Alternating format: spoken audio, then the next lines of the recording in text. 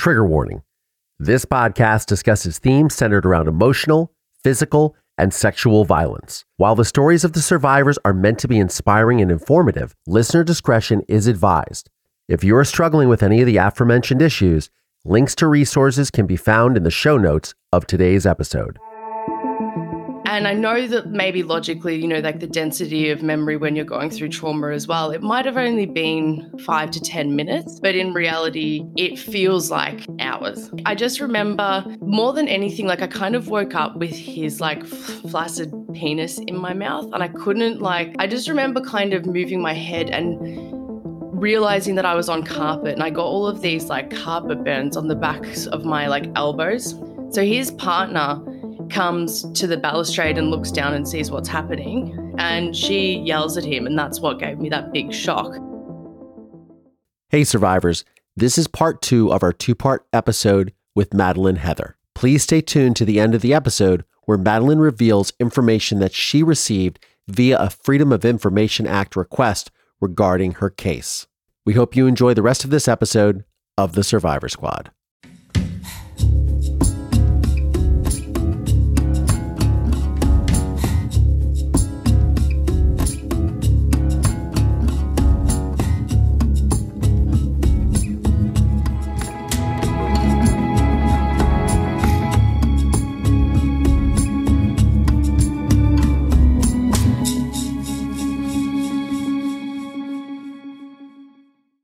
And then I went home and I started to try and, find a new life in this new normal. My family wasn't one that really spoke about this. In fact, my younger brother never knew. Not until I started my own podcast did he know what had happened. And he felt really bad. He's like, I know that you were going through stuff, but I just thought it was puberty. I didn't realize you were being weird. He's like, I just thought it was girl stuff, Yeah. Girls have a hard time, man. But we never, ever spoke about it. And I think that's as well something that I'm trying to change by doing this. But we never really spoke about it. My mum kind of dealt with everything with the police and stuff. There was a few times that the detectives came back and would ask additional questions and all of that. Eventually, it did go to court. It was adjourned, I think, 3 or 4 times, and he was not remanded in custody while this was going on. He was just out living his life. He did get sentenced, but he pled guilty to a lesser charge. So he pled guilty to I think he was guilty of 3 counts, and they were basically called penetration of a child under the age of 16. So in Melbourne, I think the different states have different things, but 16 and above is the age of consent. But yeah, as a 14-year-old, I think it was below the age of 16 was that bracket. So there were 3 charges of that, and he was sentenced to 2 years in prison total. And I think that was basically all I heard. I think when he came out, I wasn't really – this is one of the reasons I left my hometown, actually, because when he came out, I didn't really have any rights to get a restraining order. I had no rights to anything. So, yeah, I'd seen him at a local cafe, and I was like, well, I'm out. So, yeah, I'm leaving the town. I do believe that he ended up moving away as well. I'm not sure. I know that he's back in the area now, but yeah, I do know that the reason that this is something that frustrates me as well, that I talk about a bit too, is that he pled guilty to a lesser charge because the police, they really did not want me to go through with having to go on the stand.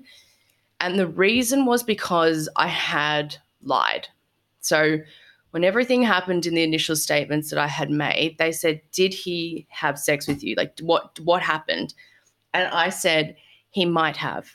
And I said that because as a naive 14-year-old who's drunk, number one, I don't know the importance of what I'm doing right now, in giving a statement. Also, statement under the influence as well, by the way. But I had said that I believe because it was my friend's dad. Somehow I knew that he was going to get in trouble or she was going to lose her dad or something. And the innocence of my mind going oh, maybe I'll just say he might have, so that it's kind of going like just to put it away. And I was trying to protect my friend. And that's why. The other thing is that there was no semen present. I think it's also just like, yeah, just being like someone talking you through it kind of thing. And I know that they can't a lot of things, but I always say this. I work in different policy and government spaces now as a formal job. And I always just laugh and say, can we just please have a common sense clause? Like, we've got policies, we've got rules. If we could also just have a sub clause somewhere there that says, like, please overlay this with general common sense when applying this rule. Like, I understand, but can you also be a little bit kind? And I think this would be a space maybe where an advocate or something would be really wonderful to be present. Not only would they be trained enough to say, you know, maybe the 14-year-old in a bra in a police station might want a blanket and something fresh to wear, but, you know, they might be able to give you the information about the implications of what you're doing at this stage, or advocate for you to not be interviewed formally under the influence of alcohol.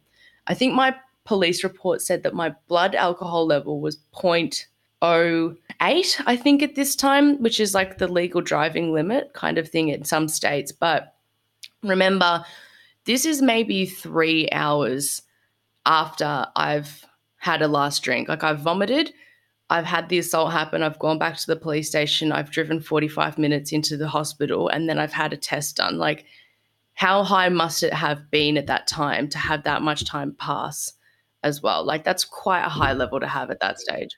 And yeah, the reason as well that he pled guilty was because if to that charge, and why they didn't seek the higher charge was because there was no semen. So his penis and everything was swabbed as well, and it had my DNA on it, but they couldn't prove where it was from.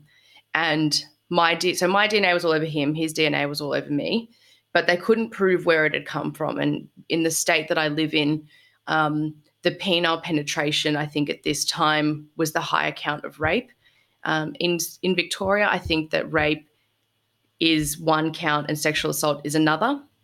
In like indecent sexual assault is another kind of crime.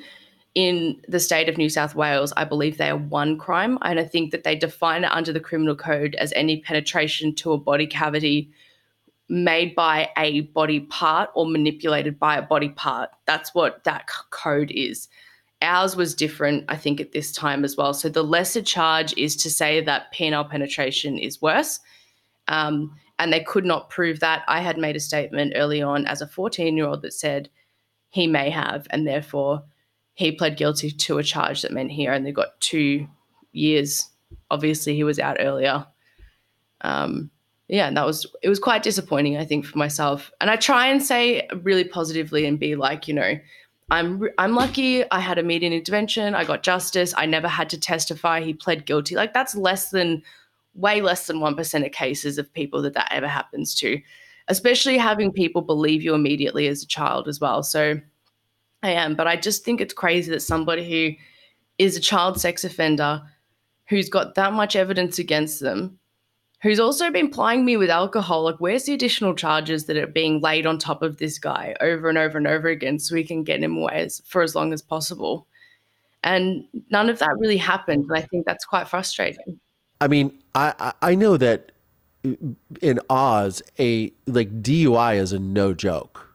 You know, I mean, I spent most of my time in NSW, right? So I just remember it was like, you know, right after New Year, and they were tossing a car, and there was like two kids in the car, and mom was taking the test, and I was just like, wow, you know, they're not playing any games. So it's so odd that, you know, DUI is such a massive offense, but giving a child, giving an underage person alcohol to commit an assault is just where was that charge?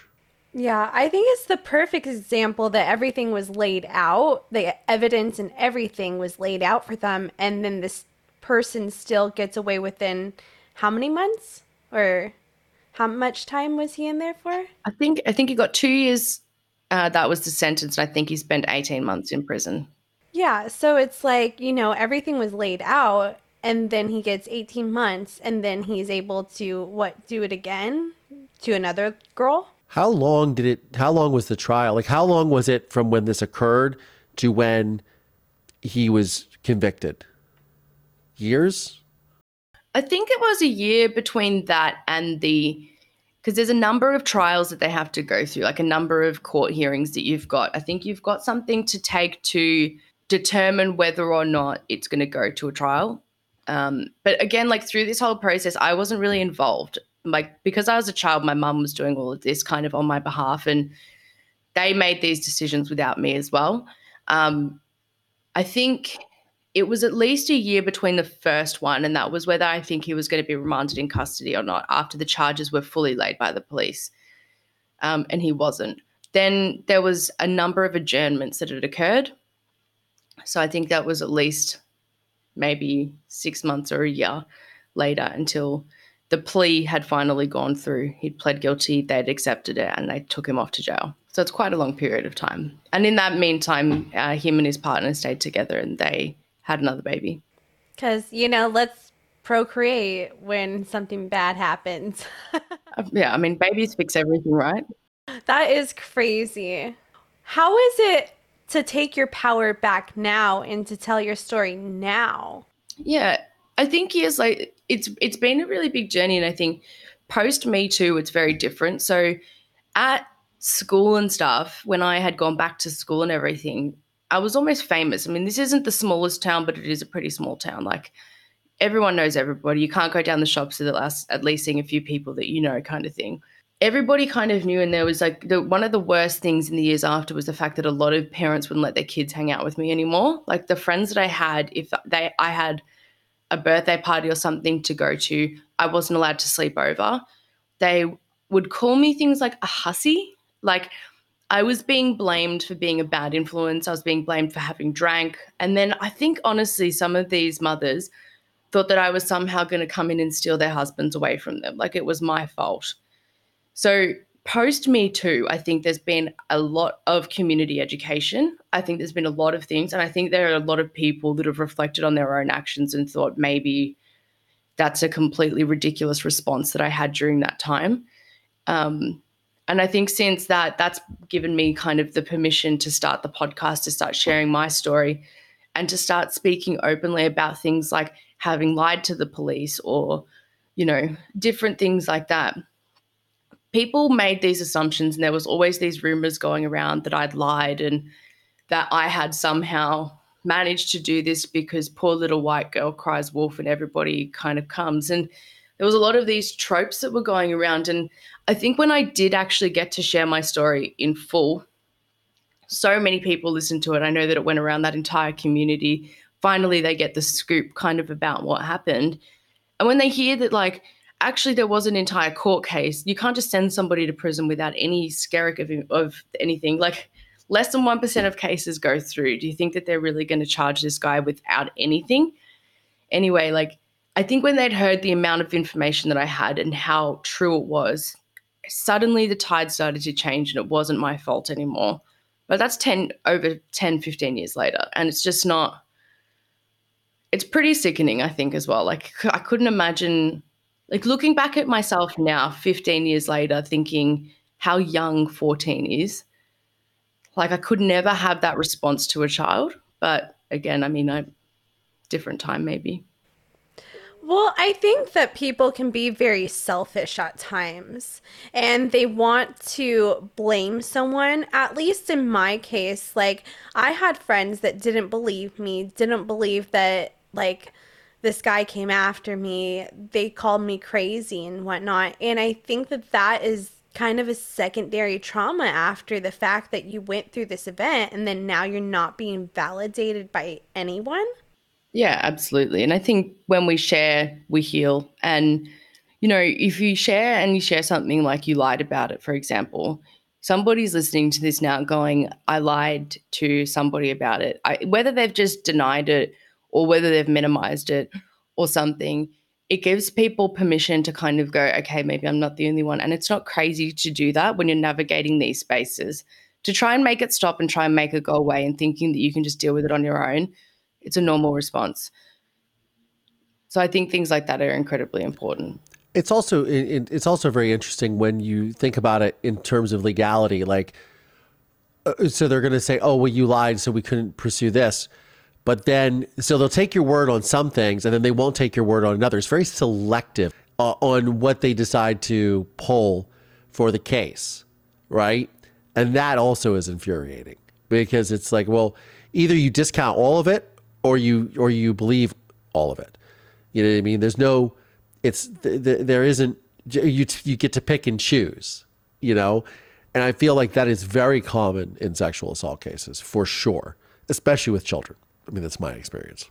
Hi, survivors. I want to take a break to tell you about our friends over at Navigating Advocacy Podcast. It is a true crime podcast that seeks to use the power of storytelling to raise awareness about unsolved crimes and bring justice to victims and their families through action-oriented advocacy. Hosted by Melissa and Whitney, who themselves started as true crime enthusiasts and have since become passionate advocates. Their podcast aims to inspire action and promote positive change in the criminal justice system. Their mission is to provide a platform for victims and their families to share their stories and be heard while offering practical guidance on how listeners can make a difference in their communities. In each episode, they explore a different unsolved case in depth, highlighting key details and potential leads in an effort to spark new interest and help advance the investigation. Through their work, they hope to create a community of like-minded individuals who are committed to making a real difference in the fight for justice. Whether you are a seasoned true crime fan or a newcomer to the genre, go and check out our friends over at Navigating Advocacy.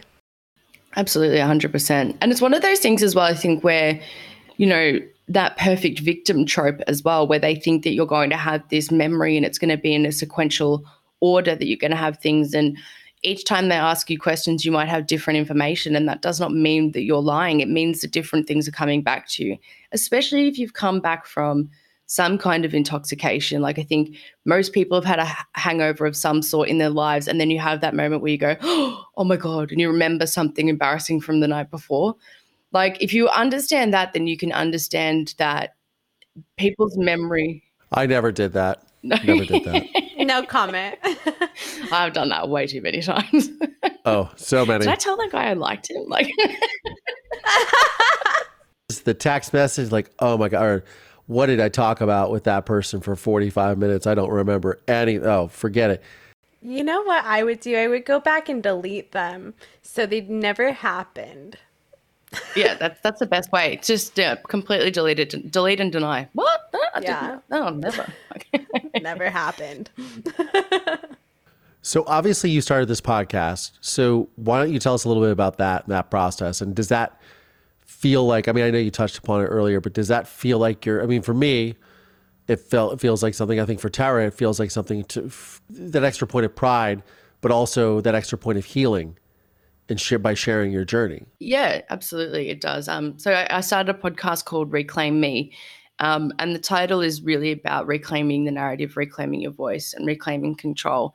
And it was post Me Too. It was, COVID, and I'd started to share little tidbits, I think, about my own story, and I had such an incredible response from people all over the world where they'd reached out to me via social media and shared things, like, especially there was actually quite a lot of guys that had shared with me things that they've been through.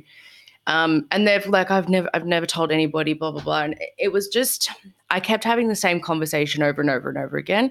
And I thought, if we could provide a platform where people can share their stories in full and potentially do it anonymously if they want to, then we'd be doing a service to a lot of people, because all of these people who were messaging me needed to hear everybody else's story. I think it was incredibly validating for a lot of people at that time to kind of go through this experience of Me Too and have it really on a public platform and talk about it. So I decided to share my story first, and I think that was a really healing thing to do. I recorded it once, and then I was like, that is terrible.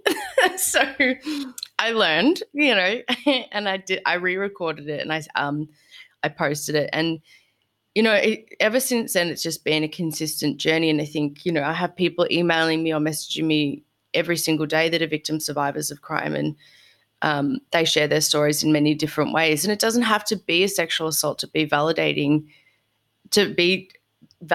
that something horrible happened to you, or to be like you call it, like in a room where something horrible has happened to somebody else, like that's still a trauma on you. And a lot of this that we explore with these victim survivors who come on board is literally having the discussion that they don't feel like theirs was bad enough. A lot of people are like, oh, I would love to come on, but like mine's not bad enough. And I just, through that even discussion of maybe having a chat with them about the fact that theirs is bad enough, any story is worth telling. And, there's a woman, Anna, who came onto my podcast a while back, and she's currently going through court proceedings for stealthing, which is when you unknowingly remove a condom when you're having sex with somebody without their consent. That's not consent. It's a consent violation. That is sexual assault.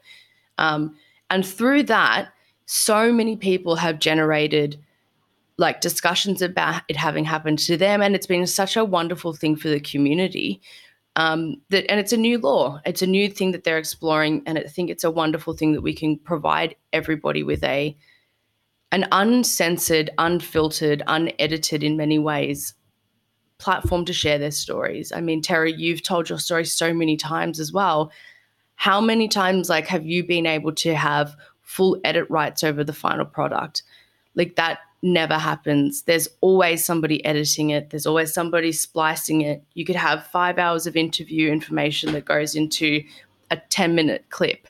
And I think providing people with a platform to share what they want in full was something that was really important to me, and not have that media, that hyper dramatization of an event with the dun dun music and the, Well, with your platform, even you let me choose my title, and I'm like, I don't know what do I do, and you like sent me all the notes beforehand. Well, like the questions you sent me, and like we kind of do things differently because we just like, we like to have these conversations and let them just like come out. And it's like, but I appreciate your process of everything because you really made me feel involved in the process.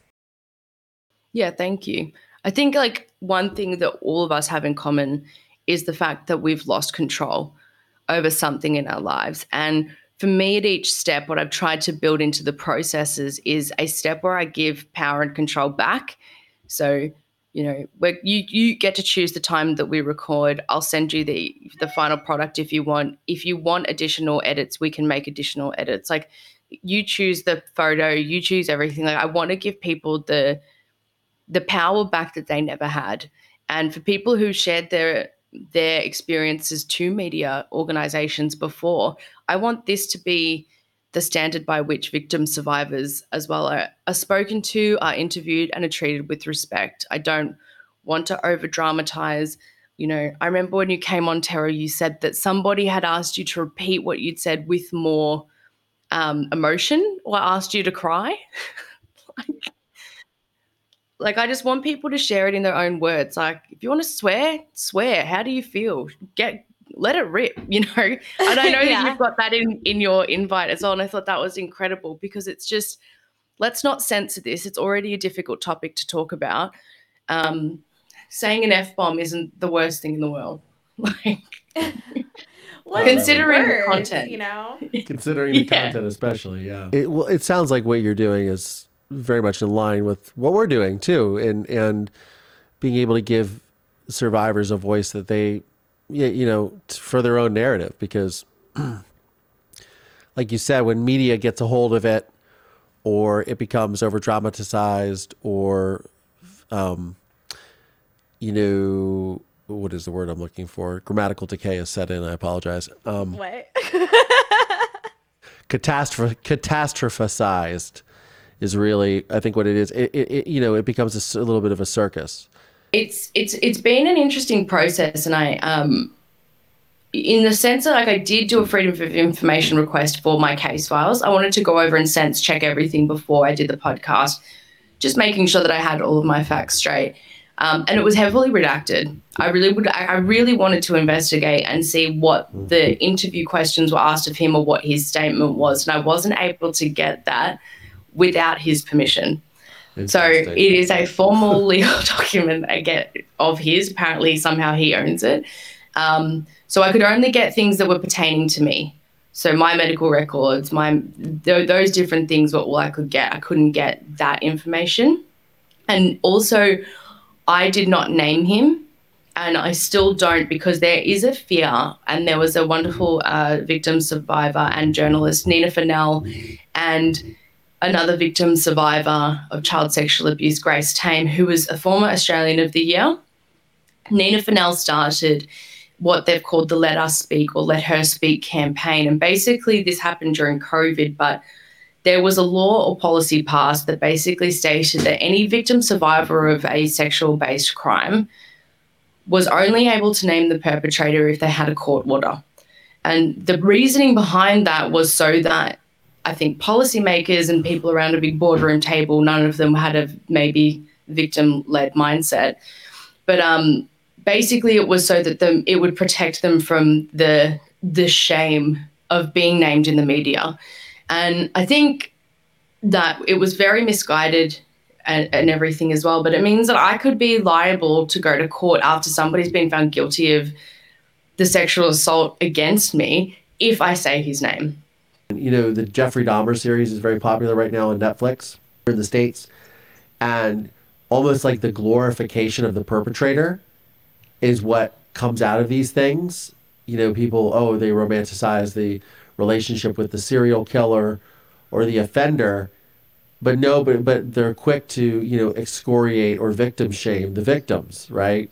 Yeah. And it's like that's a very backwards mentality. And it sounds like that is pretty common and prevalent across the world, really. Absolutely. And I think what you just said, about that defamation, is these systems were designed by men, for men primarily. And it's so difficult to get away from the patriarchy of it all that re-victimizes victims. And all it does is silence them. So all of a sudden you're in a situation, right? You've got horribly low sentences for sexual assault crimes. You're going to get victim blamed. You're going to get re-traumatized through that entire process for what gain at the end? And then additionally, if you speak about it or to say anything about it, or for heavens, we don't have public sex offender registry. So nobody knows that this guy is a sex offender against children. Really? He's got 15-year-old kids now. What's stopping another situation from happening again? And you turn around and you go, what service does it have to the public to keep this quiet? And all it does, and all the systems continue to do, is shut down victim survivors. And you have to think about it. You have to think about this as well. As if somebody inadvertently identifies the person who offended against them, whether it be an ex-partner, for example, that we're also now potentially liable against lawsuits. And it's there's so much that we have to do to make sure that we're all safe in order to speak up about something. And you're so right with, Jeffrey Dahmer. I mean, I've completely boycotted that. I will not watch it. I still say to people when they talk about, in inverted commas, how good it is, name one victim. Gosh. Name one. Yeah. And they go, and it's just I think that's horrible. And we're the same with a serial killer that's recently passed away in Australia, Ivan Milat, who famously murdered backpackers throughout Australia. And that was one of the reasons as well that I started the podcast, because it was just everyone in Australia will know who that is. But if I said Gabor Neugebauer or Anya Habshid to anybody, they would go, who? They're 2 of 8 kind of thing, people. Yeah. And there's obviously additional that there could be, but it's just so frustrating that the fight almost just seems like sometimes we go 2 steps forward and then 10 steps back when something like this comes forward. And you hear stories like that where it's just people consistently being re-victimized and not believed. And, it's frustrating at times, but I do feel like we're making a really positive change as well. Yeah.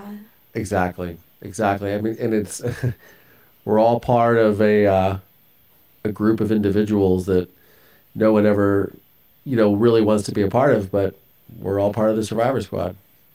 Yep, we're a part of the Survivor Squad. 100%. And we were talking the other day as well about how important it is to have survivors there for survivors in this peer-to-peer network. So I did start a survivor support network for that reason. And how nice is it just to chat with people who you no way have to justify your feelings to? Like, you can just be like, I'm not okay, or this triggered me or something, and you don't have to explain it in any way. It's just implicitly understood. Or you can have a sense of humor about it too, and laugh and be cheeky, and nobody's going to judge you for it. They're going to be like, yeah, that's your way of coping. And it's wonderful. Yeah. So 100%. good on you for bringing all this to light in your country and around the world. And thank you for being on the program. It's been such a pleasure to speak with you, Madeleine. Thank you. Thank you so much for having me on. Yeah. Where can we find your socials, your podcast, everything? Yeah, so the podcast is Reclaim Me. The Instagram is at Reclaim Me Pod. Mine, Madeleine Heather, is at MadHeat_. I came up with that because it was like a DJ name when I was younger. Mad Heat fire emoji. I love it. And it's stuck. It's at MadHeat_ on Twitter, and the same on TikTok. But yeah, if you head to any of those, you'll be able to get in contact, and you'll be able to find the Survivor Support Network as well, if that's something that you'd like to join. I love this. Hi there, it's just Maddie popping in because I wanted to clear up a few items as I misspoke, or I've since learned some information about the case that I spoke about with Tara and Collier today.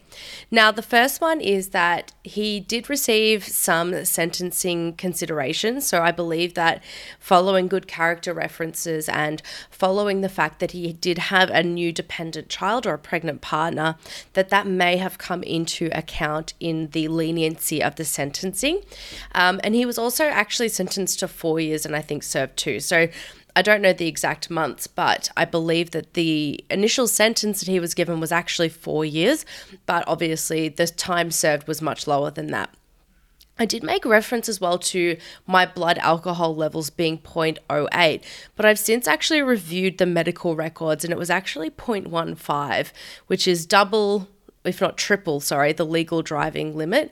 And that was taken a number of hours since or after the offence had occurred. So it is really, I think, poignant that Collier did mention that, I could have died and this was a very serious potential alcohol poisoning, which it really definitely could have been. Additionally, these are all my recollections, and there may have been additional investigative measures that have occurred. There may be things that I have missed out while I'm recalling this, but this is me recalling an event or events that happened a long time ago. And I just wanted to make that clear that there's obviously parts of the investigation that I'm not privy to. And I guess that if there's any investigators listening that might have been involved in the case, I don't want to make people feel that I believe they didn't do their job or that they didn't do a good job. It's just my recollections and my experiences. And just the final thing I wanted to mention, which is pretty amazing, is that Nina Fennell, who I mentioned, who led and spearheaded the Let Her Speak, Let Us Speak campaign, has now managed to implement nationwide, I believe in most states, change, which means that I can now say the offender's name. And I can happily say that the man who offended against me was named Christopher Lawden. And I guess if you're in the vicinity of somebody with that name, it might be worth maybe having a look into them and making sure that your children aren't going to sleepovers at his house. So thank you so much for listening. On that note, survivors, I'm Tara Newell. And I'm Collier Landry. And this is the Survivor Squad podcast. We'll see you guys. Bye.